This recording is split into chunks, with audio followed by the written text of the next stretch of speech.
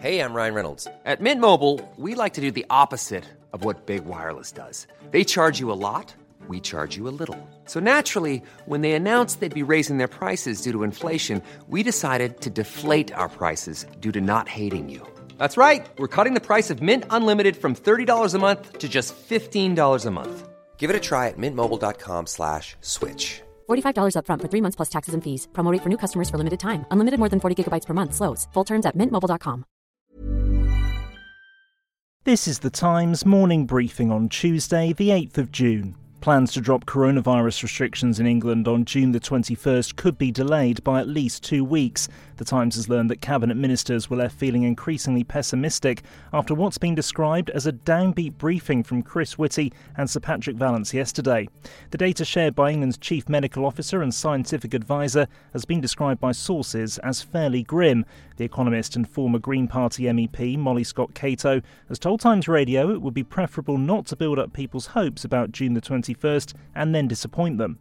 I think what people find particularly difficult is when it's not clear where we're going or when decisions have changed. So people are planning holidays, people are planning weddings, and they understand that it's not always clear to see in the data. They don't want sort of like optimism because that's what the Prime Minister likes to do if 2 weeks later he has to change his mind.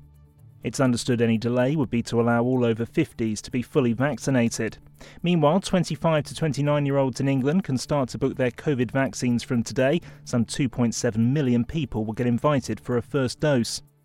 An emergency debate on cuts to the foreign aid budget will take place in the House of Commons later, although the result will not be binding. It comes after Boris Johnson avoided a rebellion yesterday by some of his own MPs, including the former Prime Minister Theresa May, who wants to see a reversal in the decision to reduce overseas aid by £4 billion.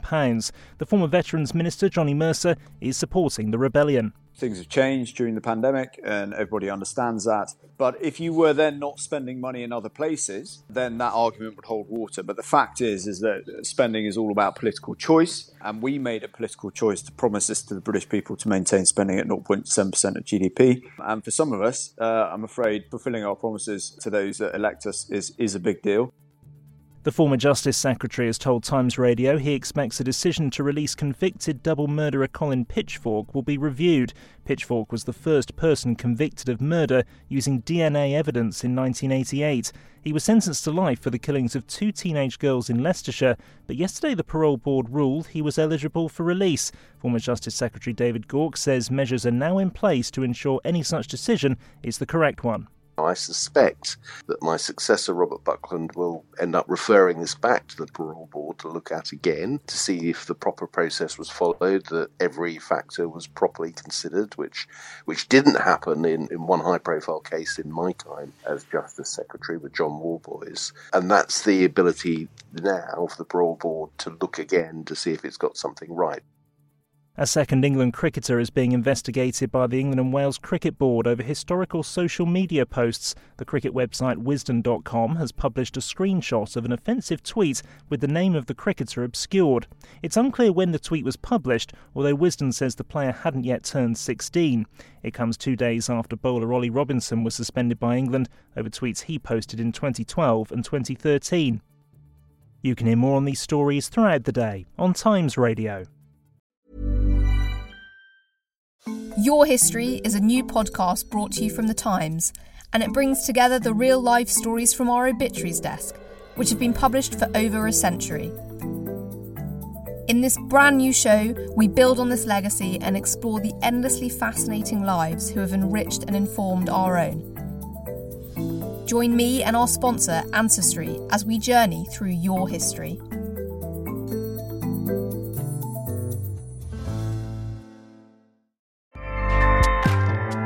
Acast powers the world's best podcasts. Here's a show that we recommend. Hi, I'm Jessie Cruikshank. Jessie Cruikshank. I host the #1 comedy podcast called Phone a Friend. Girl, let's phone a friend. Not only do I break down the biggest stories in pop culture with guests like Dan Levy and members of NSYNC, I do it with my own personal boy band singing jingles throughout. Because it's my show. It's your show, girl. New episodes of Phone a Friend. Yeah. Drop Thursdays wherever you get your podcasts. So work it, girl, yeah, work it. Okay, that's enough.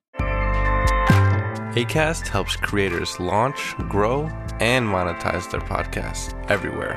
Acast.com.